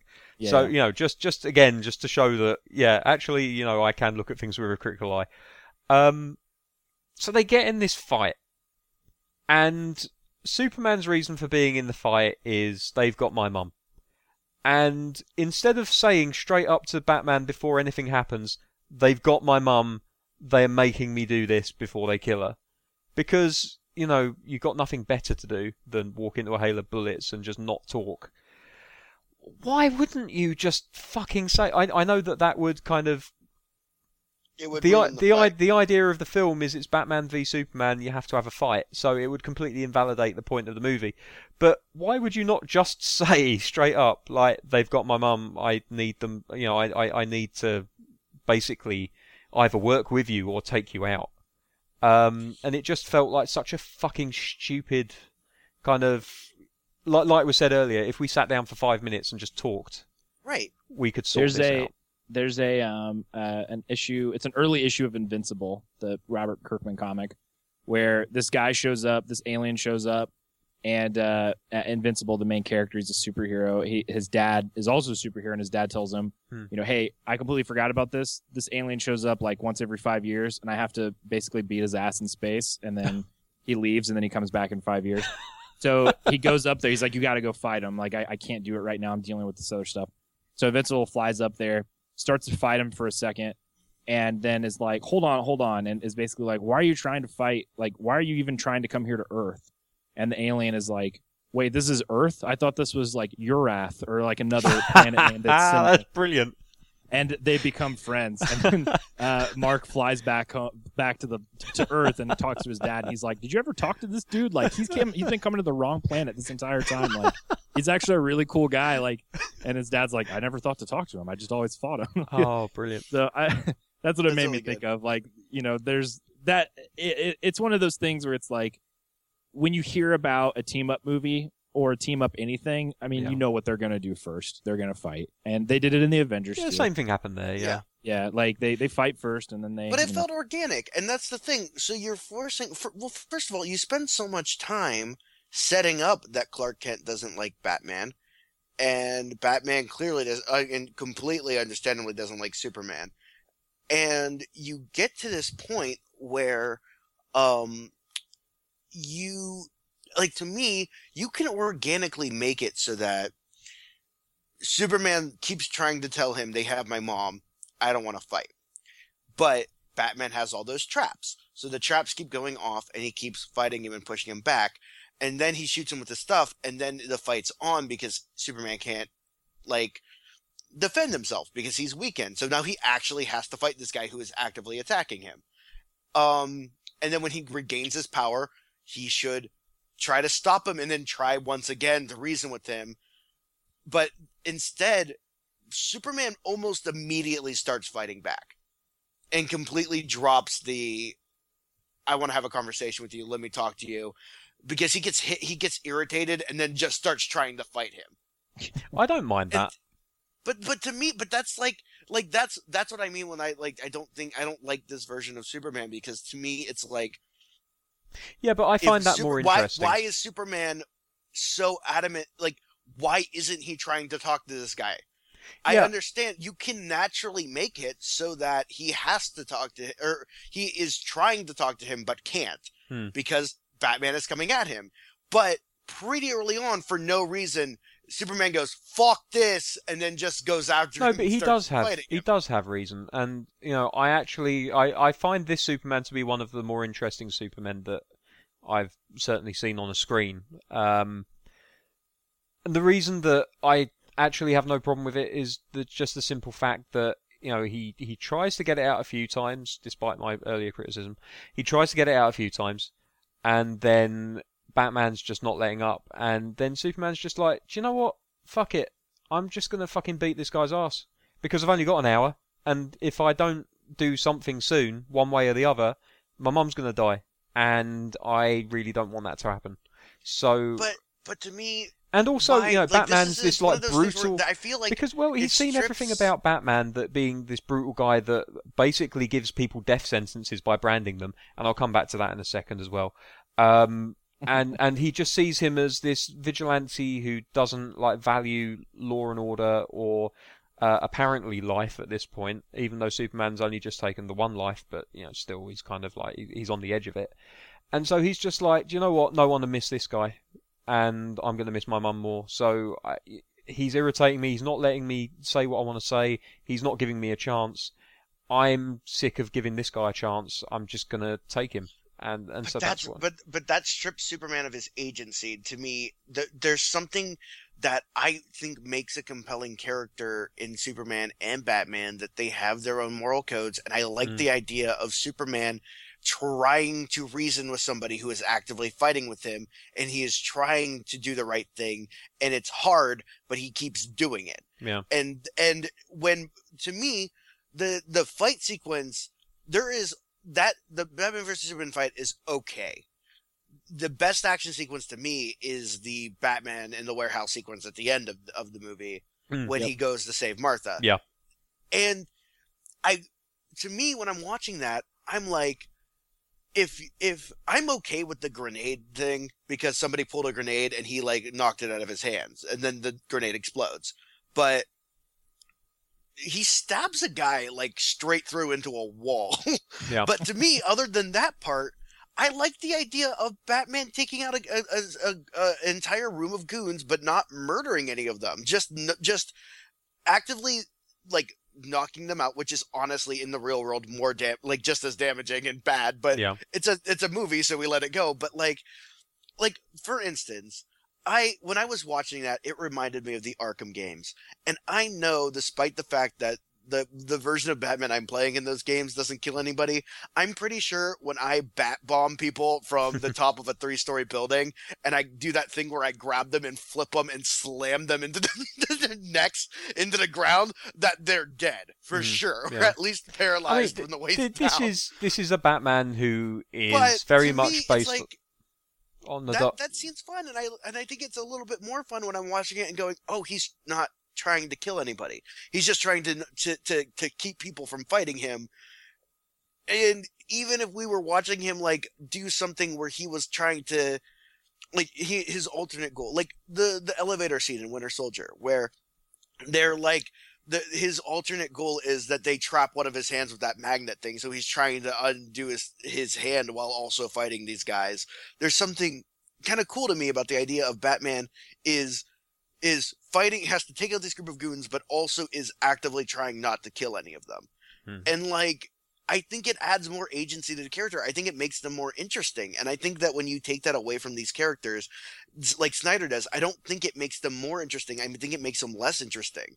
I agree and disagree in certain aspects. I do think that fighting by a certain moral code and actually making things more difficult for yourself because you don't want to kill anyone, that, yeah, I completely agree with you on that front. But also I can see why the motivation of this Batman is, do you know what, I don't give a fuck anymore, because he says it multiple times that, you know, criminals are like weeds, you pull one up, another one turns up, and he's just like, do you know what, it's just not working what I was doing. Just beating them up and putting them away isn't working, especially after he loses Robin and God knows how many other people that he's lost through Yeah, and those honestly, years. I don't hate that. Yeah, so, I don't hate that for so Batman. He's I hate that for Superman. Oh yeah, no. I don't mind the idea of a Batman who is old and angry and bitter and has gotten to the point where he's kind of lost his edge. And that was actually what I was kind of hoping that they were doing, was that maybe he has refound that faith in humanity when he realized that Superman is just as human as he is. I think and he has. goes and saves Martha and goes through those goons without trying to kill them, which is what was the narrative I was trying to put into my head, but it was very difficult because the movie was not doing that narrative. That part, I don't think he refound his moral code, for want of a better expression. I was hoping he would. That's what I'm saying. Because at that point he hadn't seen someone sacrifice himself for the rest of mankind and become basically, you know, like the end of the movie where you see that tiny little Superman plaque, and I say tiny in comparison to the giant, great big kind of Atlas shrugged style Superman, which isn't a coincidence, apparently. Apparently not. But you know, you've got this tiny little S, and then underneath it, someone has graffiti written, you know, to see his monument, look around you, or something like that. And the basic intonation of that is, you know, that he was fighting for all of us, but you know, if you want to see why he was fighting, look at everyone around you, because we are all potentially the best that we can be. I mean that's my reading of it, and so I think that indirectly Batman will refine that kind of code through that, because he's seen Superman kind of like lose his life in order to protect the world, and he realizes actually, and this was something that I did want to get to, I know everyone's having a laugh at this whole Martha thing, and I completely agree and understand why, because it's just like, why would you say Martha? Martha. It's like, fine, okay, he could have just said they've got my mum, because that's a humanizing moment for the character. I would love it if he said it like that with a British accent. It's Henry Cavill. Henry Cavill just drops the American accent. He's got my mum. He's got my mum. But it's a humanizing moment for Superman in Batman's eyes, because Batman up until this point has been fighting this alien who doesn't really care for human life that much. He's basically on a power trip, and yeah, I know the irony that Batman is fighting someone that doesn't value human life, especially this Batman. But the fact that he then realizes at the end of their fight that he's only doing it because he doesn't want to lose his mother, which is something that Batman can relate to, because he lost his mother before he had the ability to fight to save her. I appreciate that, and I think that was a really cool way to finally have them stop the fight. I just think that the Martha thing was the wrong way of doing it, because people are just hanging on the coincidence of the names and the fact that he's like, you know, he has this response to that name. And I don't even mind his response to the name because of the way they set it up in the beginning of the movie, which, by the way, I really loved. If you're going to redo the Batman origin, do it in a 2.5 minute thing at the top of the movie where it looks as good as that does. Because it does look good. I didn't mind that at all. I don't like that they did it again, and But it had a reason fan of for how being aggressive done. it was, but there was some really cool imagery in it. I like the pills being cut by the gun. Generally just don't like. I don't like it in concept, but the image of the gun shooting the pearl necklace the way that happens is Mm. really cool looking. Like that was neat. Mm. So I got to give him credit for that. And also, I know that not everyone likes this, but the idea that Thomas Wayne kind of like clenched his fist and was going to fight back. Nope. Yeah. I know David doesn't like I'm with this. David. I'm with No, I David. don't like that. I do kind of like it. the image of the pearls too, but I agree with you. It's pretty aggressive because what you see on screen is composited in an interesting way. Mm. But then when you think about what's off screen, he's blowing her head off. Like Yeah, it's really the way fucked that up. gun is pretty hardcore. Mm. So Yeah. yeah, I mean, and I'm not beholden so much to Thomas Wayne's character to where I'm like, you know, no, they can't do that. Yeah. It's more so I it's just kind of strange to have it. I He's don't know. defending his That in family, and of you know? itself kind of encapsulates Zack Snyder's approach, man. And But my see, that's- memory and of it that's what I isn't. mean. Like, I'm fine. I actually have me and my friend sat down and we kind of actually took the Batman and Superman meeting and creating the Justice League story, but we like turned it on its ear and created this completely new version of the mythology. And but the thing that's different between what we did and what Zack Snyder did is even though we changed a lot of things and we held certain things about the characters to be true no matter what. And like the idea that these that both like Batman's dark and he fights for revenge and he fights at night, but he is doing it to make the city better, and Superman is doing it to help people. And we had this thing where like our big thing that we really changed was that when it comes to Superman mythology is that, and I kind of like this, that we made it so that Superman is when he is Clark Kent, he is Clark Kent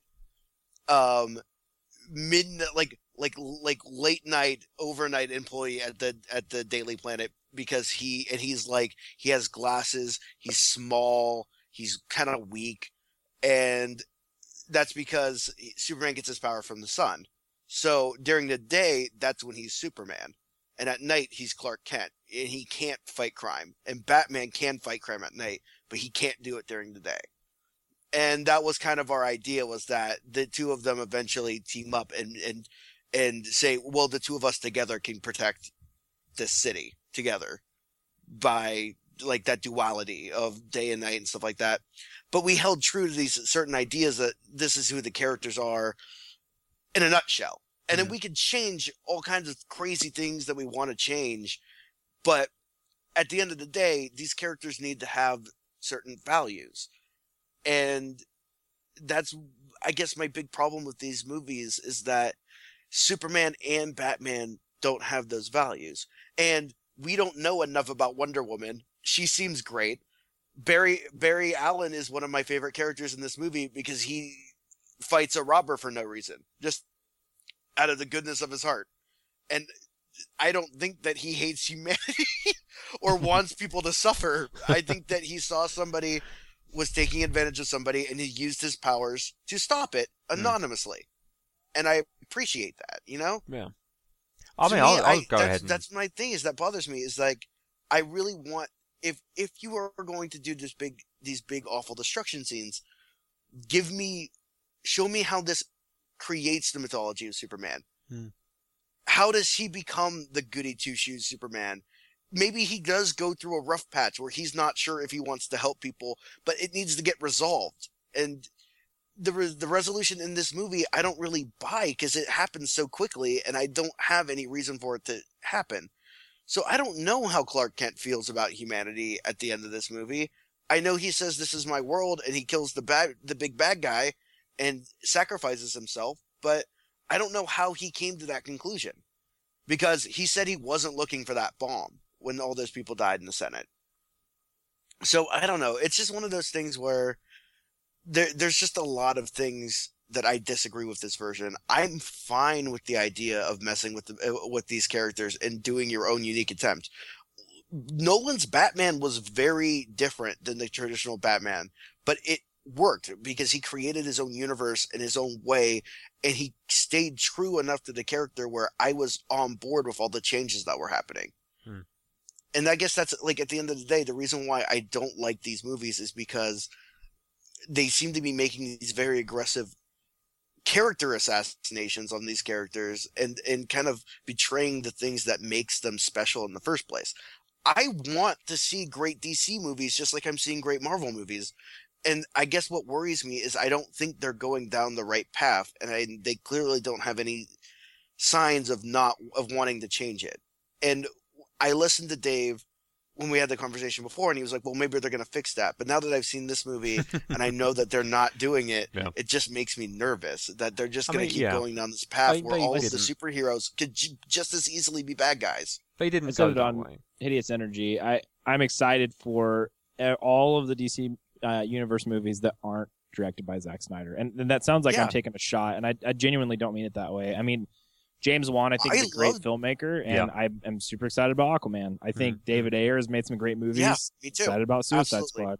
Like, there's a lot of people that are talented. Patty Jenkins, too, on Wonder Woman. Like, there's a lot of people that are really talented who I think, you know, as long as... Chris Pine playing second fiddle to Wonder Woman is cool to me. Like, I'm excited for that. Yeah, absolutely. I think that there's a lot of potential hits, you know. Do you know the best thing that Suicide Squad has going for it is the fact that nobody gives a fuck about any of those characters except for Harley Quinn. And with the exception of how she looks, and apparently, according to the trailer, how she acts... Well, I mean, Joker has been through so many interpretations that I don't think anyone really minds anymore, because at the end of the day, there'll be another one in 10 years. Oh, you mean people care about getting it right? I thought you just meant, like, care about, like, are well-liked as characters.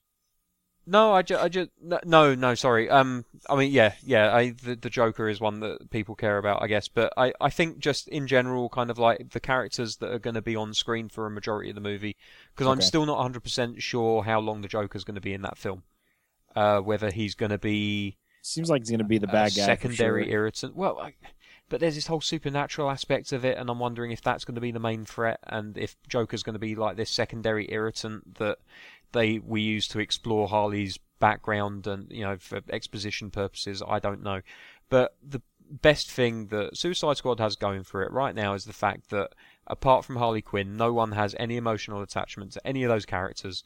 They can basically do what the fuck they want with them, and nobody is going to particularly bitch and moan that anyone is going to listen to, because there isn't going to be a massive mainstream uproar because someone... Guardians of the Galaxy. Actually, the best thing... Yeah.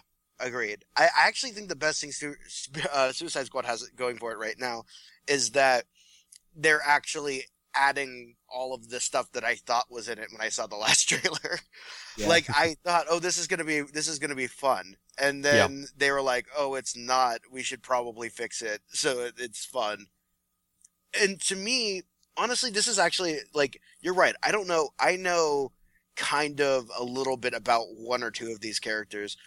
To me, when I watched the trailer with the Bohemian Rhapsody trailer, I walked away thinking that Jai Courtney looked like the best part, and that his Captain Boomerang reminded me of Dean Ambrose, who's a character I love right now. And, like, I love this idea of this, like, crazy guy. He's just aggressive and he's gonna fight, but he's, like, all over the place, like immediately doesn't know what's going on, just gets out of that body bag and immediately takes a swing at the first person he sees. like it's fun. I'm excited for if they do make it fun. I'm looking forward to it. And I like the trailer, and I'm hoping that they keep the tone of the trailer. And I like David Ayers a lot. Yeah. I think that the people who I think that these DC movies, I'm only worried about them because they seem to be putting them in this universe that I don't really think is a good universe to be putting them all in. But I'm excited for these. Like, I'm on board for it. I just wish that I thought that they were, when you have your two cornerstones of the DC universe in any iteration, it's always Batman and Superman.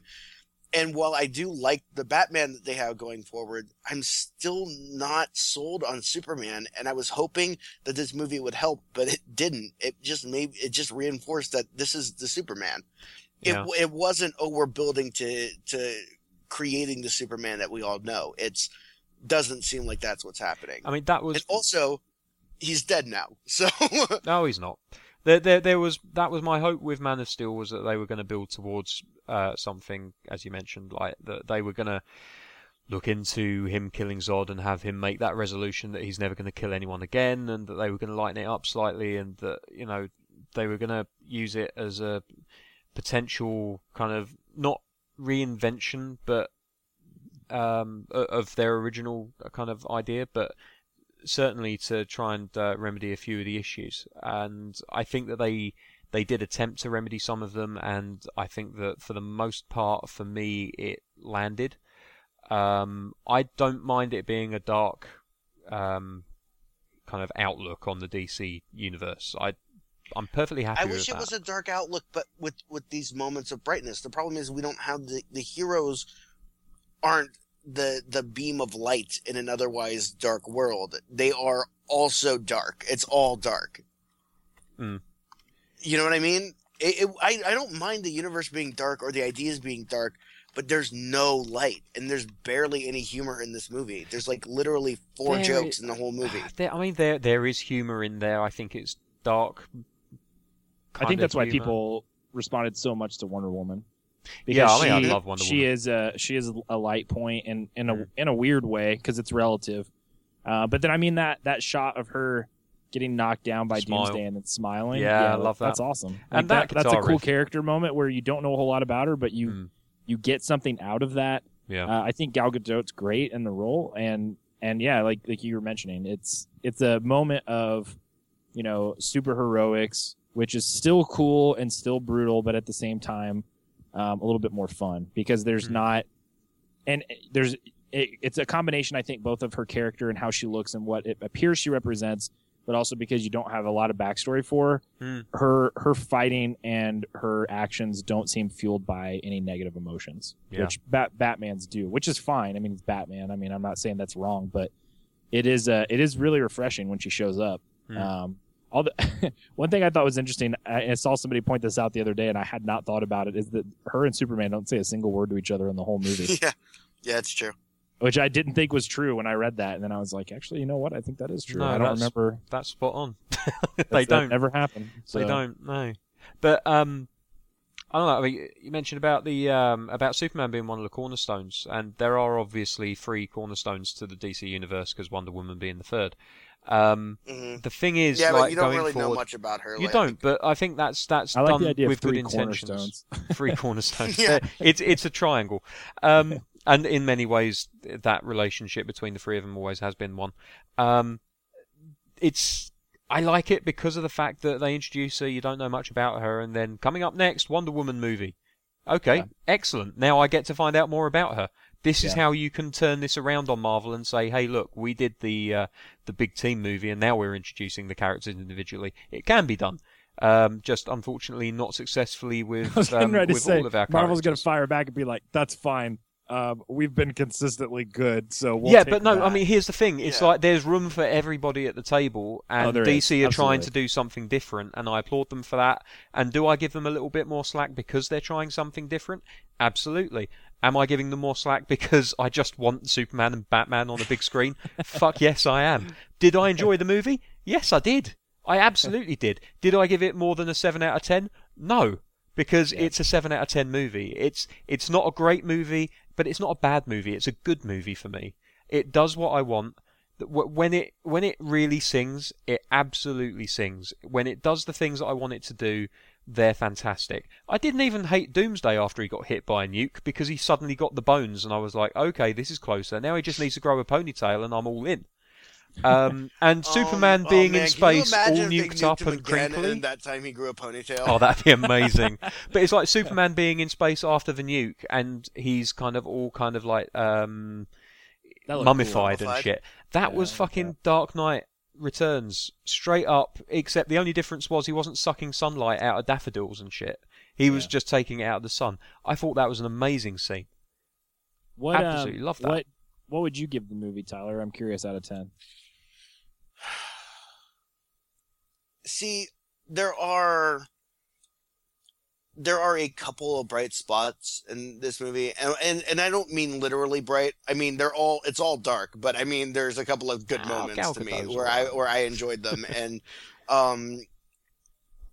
the problem is there's not a lot. I mean, some people were saying that they like the Batman in his desert duster future scene, but one of the things that bothered me about that was that fight scene was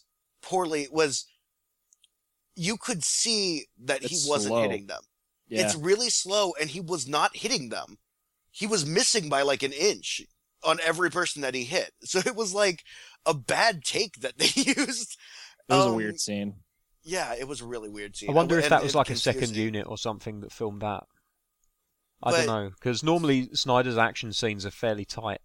And I know, and he proves it. There are the action scene at the end with Batman is really fucking good. That's a really good action scene, and I would love to watch that again. But the problem is like the stuff that I did like in it wasn't enough for me to really say that it was good. And even then, I think I liked Man of Steel better as a movie up to a certain point. I think Man of Steel kind of lost everything for me at the end because the whole third act was just a bad decision after bad decision for me. And honestly, I think it's almost like direction from Zack Snyder that Henry Cavill, because it feels to me like Henry Cavill, it seemed to me when he put the Superman suit on that he stopped acting like the normal person that he was acting like the whole movie. And so I almost feel like maybe he's being told to do that, or else he thinks that's a good idea. I don't know, but I really was looking forward when I was watching the beginning of Man of Steel. I was like, well, I'm going to look forward to watching him be Superman. And then when he became Superman, I stopped liking him. And anyways, my thoughts on this movie. I guess if I were to use my patented Knuckles hat system, I'd give it like 1.5. Like it's one of those things where out of 10 or out of 5? Out of 5. Out of 5.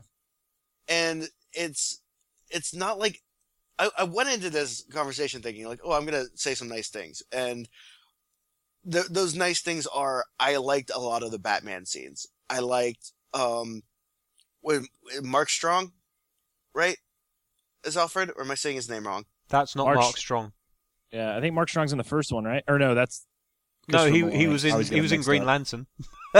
He wasn't. Green Lantern. Yeah, I knew I was getting it wrong. Jeremy Irons. Jeremy Irons. Mark Strong. Jeremy Irons. I think we could all see how I made that. I got that. Yeah, they're both British. You're an awful racist. Iron Strong. Yeah. How dare you? So to me, he was a good Alfred. I really liked Ben Affleck a lot. I enjoyed, even though the Batman character killed people, it wasn't as bad for me because I still felt like there were some good moments. I really enjoyed the fight scene at the end.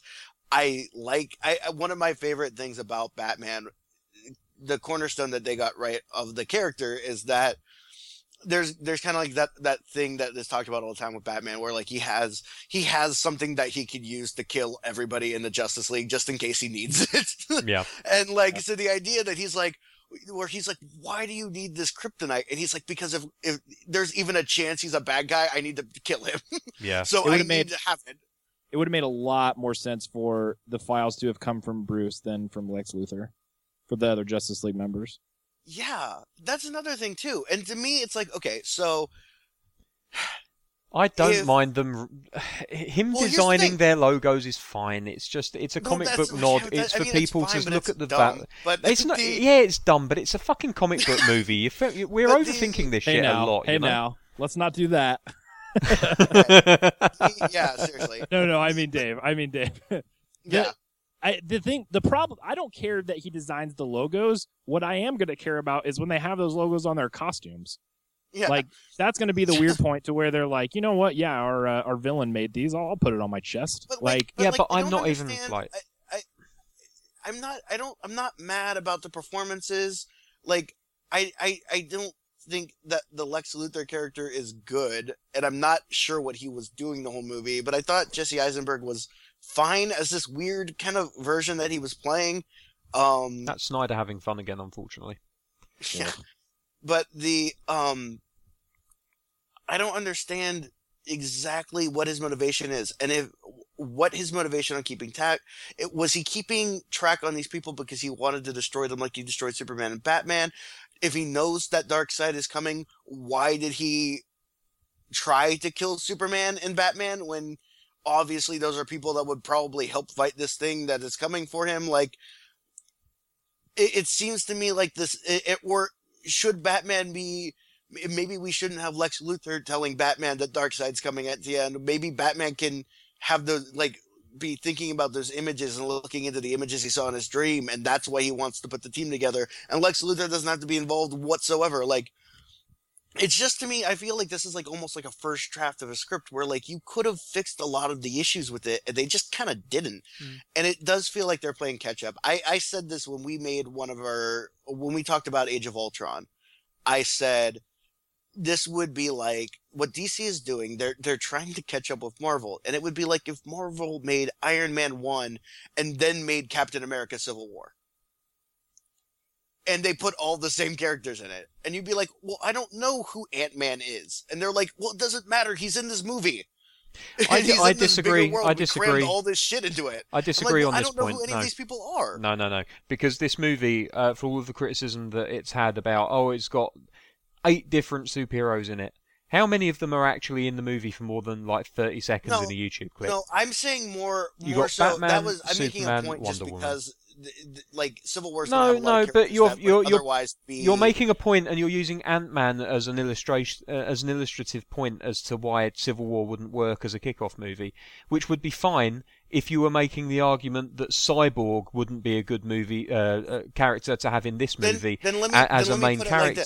Then let me put it like this: I don't know, like, you don't have Captain America: Civil War works because I have 2 Avengers movies and 3 Iron Man movies and 2 Captain America movies worth of knowledge about these characters and their beliefs, and why when I go into this movie I know that they're going to disagree, and I know why they're going to disagree, and I understand that they're going to fight, and I know that they have a good reason to be doing it. And they couldn't really make a good reason for these 2 to fight in this whole movie. And we don't know this Batman. We're being introduced to all these new elements, and they're rushing towards this Justice League movie. And I almost wish that they would just be like, either like, take your time or don't worry about doing what Marvel's doing and just do your own thing. But instead they seem to just be rushing so quickly to get out these movies and so that they could have Justice League out by the time Infinity Wars is out. And I don't think I just feel like they're not putting the effort in that they need to make this solid.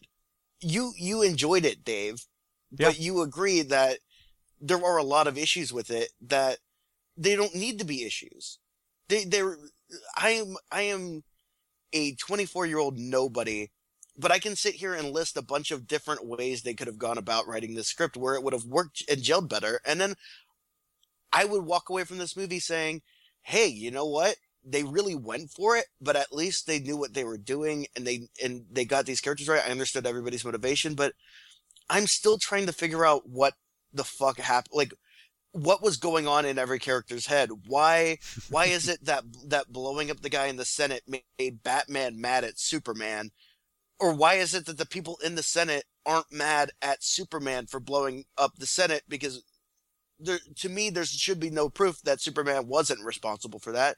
And it seemed to me like that was Lex Luthor's plan the whole time, was to lure Superman there, destroy the senator that he hates, and get the society to turn on Superman. But it doesn't work for him, you know? Like, yeah, but I just you know didn't what? understand why a lot of the things happened. Plans, much like movies, don't always work 100%.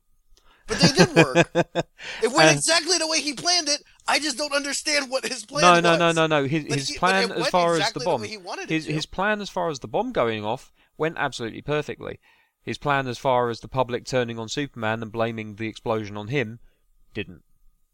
Did it Do though? we even know that was his plan for sure? Well, we know that the plan was to kill the senator or whatever she was. Yeah, that Yeah. plan worked. Yeah, and that was The his plan to kill the primary senator. goal because she'd blocked his import license. Like it was Also, very she seemed to clear know she that was in the gonna- lead up she- to that, she she seemed like she knew pointedly she was went about to to him explode and with said, me. "I'm blocking your import license." She said that, and he said that he had this big speech about, maybe that painting's upside down, like the devil should be at the top, blah blah blah blah blah, and then next thing you know, she's got a jar of piss on her desk and she's being blown up by a wheelchair. I'm glad that you made sure to not ignore the most damaging I part didn't of know. that scene. I did not know that was a jar of piss until I heard you talk Yeah. about it on the podcast. I thought that was genuinely just peach tea because it's Nah, the dude. same sort of color. It is. Yeah, That's why the he's bit. that's why he's fooling her, man. It's I can't believe that there's a blockbuster summer movie or quote unquote With a jar of piss in it. that has a jar of piss playing a central role in a plot. You would line. have thought Room would have been that movie. I seriously was sitting there like, is this happening? Like, is this real? Like, is this really happening?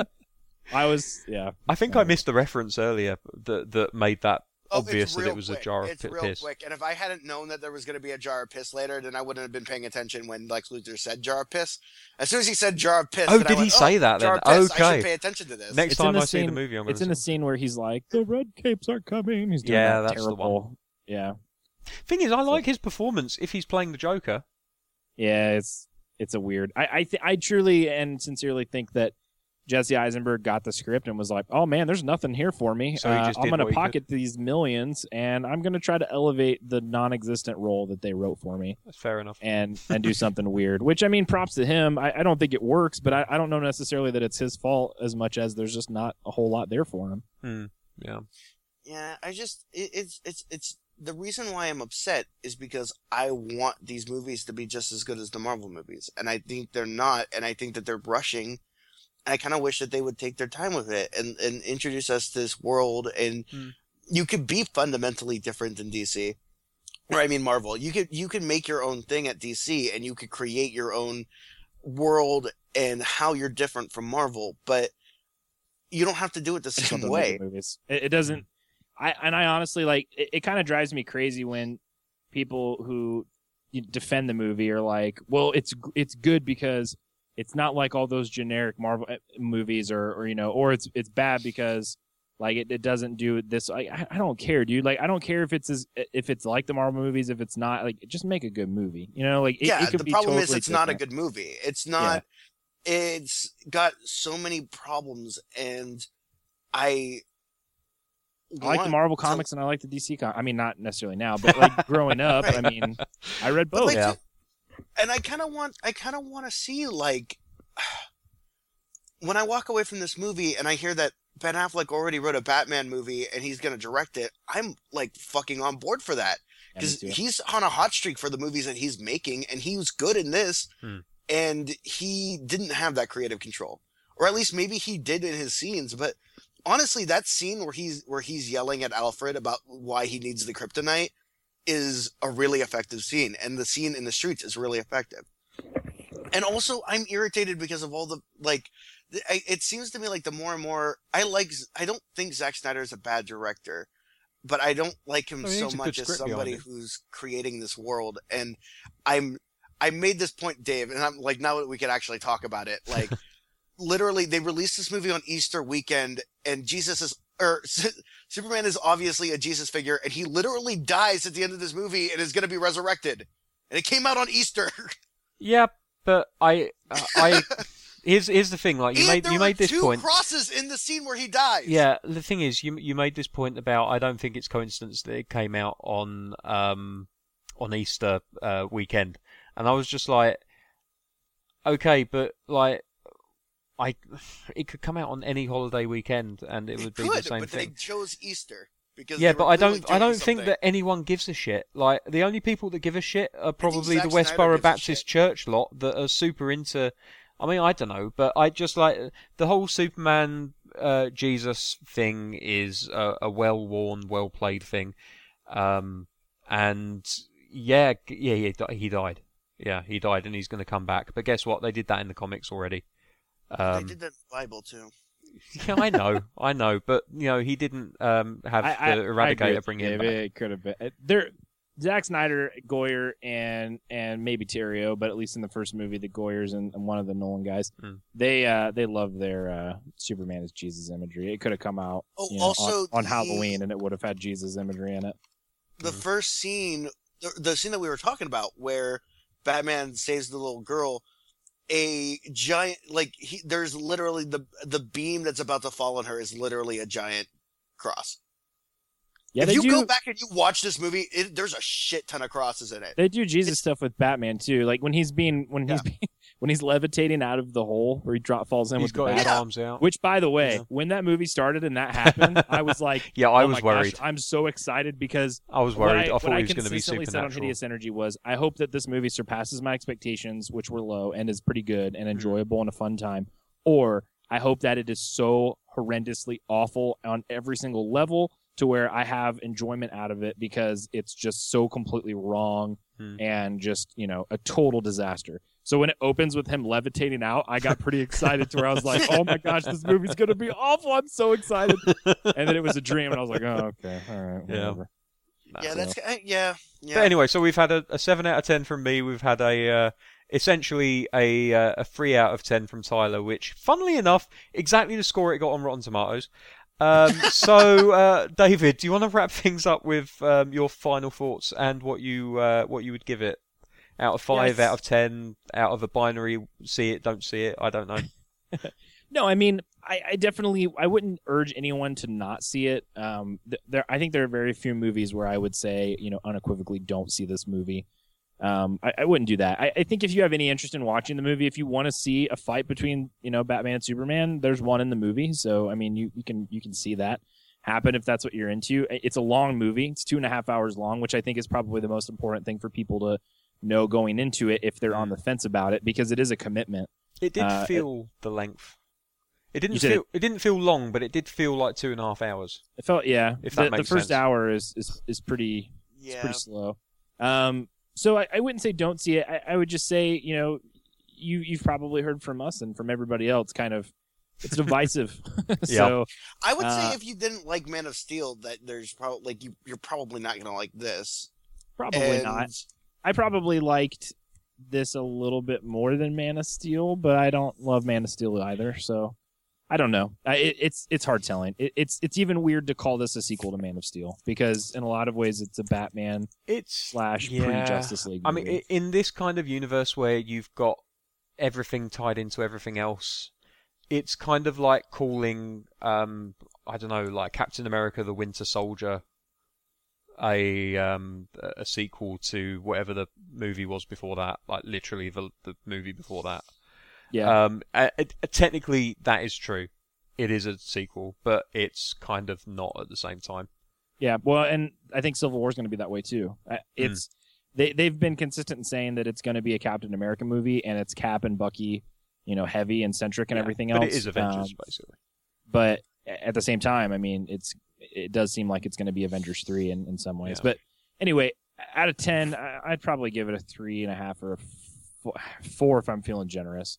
I think there are some good things in it. I think, it's maybe worth watching one time if you have interest in these characters.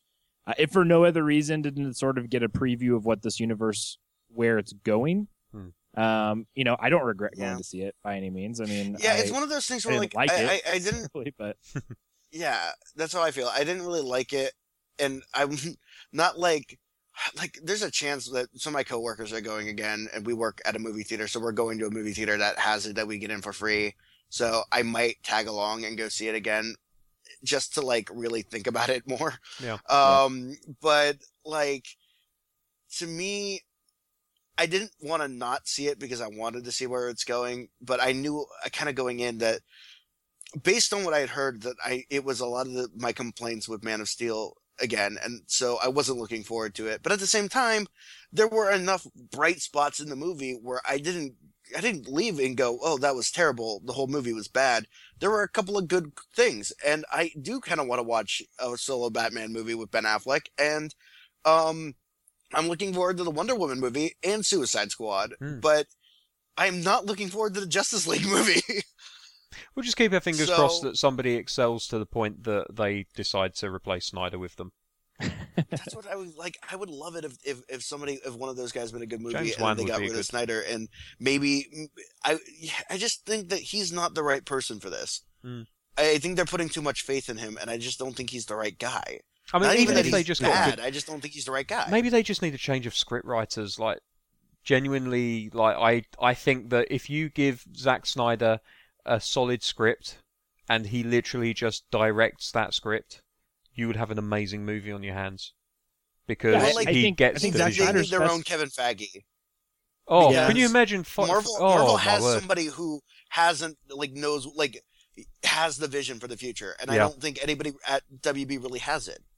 It's Zack Snyder. That's who Right. they've placed in that role. Which, to your point, is he's not the right person for it. I mean, his vision is, pretty consistently not liked, and it's I don't know. They've definitely Also, there was a lot of people were like, "Oh, the reviews are really bad," but obviously it made a lot of money, so it's pretty good. But there was a 71% drop off this weekend. Yeah, So that was pretty huge. bad. But everyone that wanted to Yeah. see it has already seen it, and it's made a yeah, shit but ton that of money did not already. happen with the Marvel movies. No, Those it kept didn't. making It money. didn't. But again, we're comparing Marvel to DC. It's apples and oranges to an extent, and Yeah. it still made more than enough money that they're going to carry on with this, and that makes me happy, and a lot of other people really annoyed. And I don't care because I get more movies that I enjoy watching. So yeah, man. There's you know. I'm always good with more superhero yeah. movies. As long as it's- I'm happy watching more. they're not all going to be And I great. love but- and these conversations are fun to have, and Yeah. I'm excited to have them for Civil War and probably Suicide Squad. Oh man, and- that will be a much more positive talk. I Yeah. think honestly, I love me some Marvel movies. No one can ever accuse me of being like a DC fanboy that hates Yeah. all things Marvel, because genuinely, Right. like, Marvel are fucking knocking that shit out of the park. They are, Great and stuff. I want DC to do the same thing. I just think that they're just not really doing it, and I would like to see it happen. I mean, but give them time. They may not get it this go around, but at some point they'll do something which everybody loves, rather than just me and my Hopefully. small band of sympathisers. I'd be really, I'm really pulling for Suicide Squad. I hope they do it with that. I'm keeping my fingers crossed for it. I'm quietly confident. But anyway, we've run out of time. Yeah. So, thanks again, everyone, for tuning in and listening to us ramble on about stuff that you probably all hated. And until next time, for Tyler and for David Hopkins, if you want to listen to more of our ramblings, there's Generation Animation, there is Eerie International, and there is Hideous Energy. Until then, thanks for putting up with our bullshit. See you next time.